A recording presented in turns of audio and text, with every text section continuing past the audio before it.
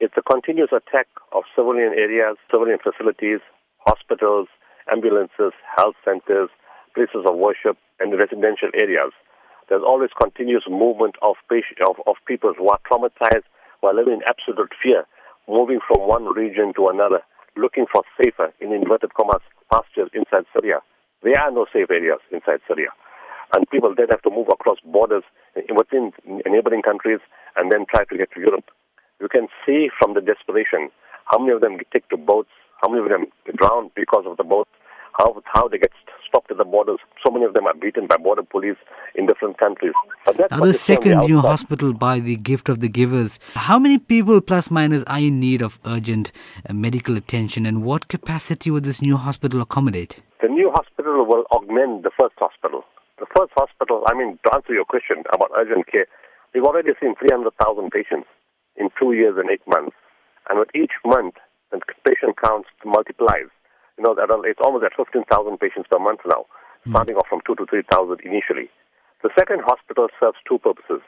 One is because it's closer to the Turkish border, but inside Syria, it's a protection, while again, the relative protection for the medical teams, the equipment, and the patients. We could move them to that hospital if needs be. We had to evacuate the hospital on 2 or 3 occasions already. Secondly, it will help us take the burden of the first hospital because there's just too many patients, and the problem is that in North Syria, almost every hospital has been destroyed. What sort of challenges does medical healthcare facilities in affected Syria face? Not to be bombed. That's the first challenge because most of them have been destroyed. So to survive not being bombed, that's the biggest challenge. Fortunately for us, our hospital is between two mountains, although that hasn't stopped the regime from trying to bomb it several times. In fact, the street in which the hospital is kept was totally flattened a few months ago, and one of our health workers died in that attack. But that's the first challenge. The second is how to move injured patients, because it may be only 4 or 5 kilometers, but if bombs are falling on the road, it's like 500 kilometers. That's how difficult it is.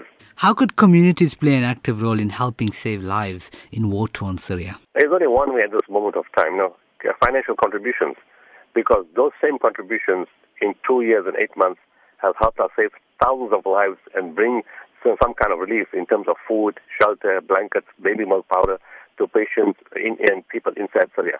Cash contributions would be the best to support those people, and for that you can call 0800 786 911 or visit www.giftofthegivers.org.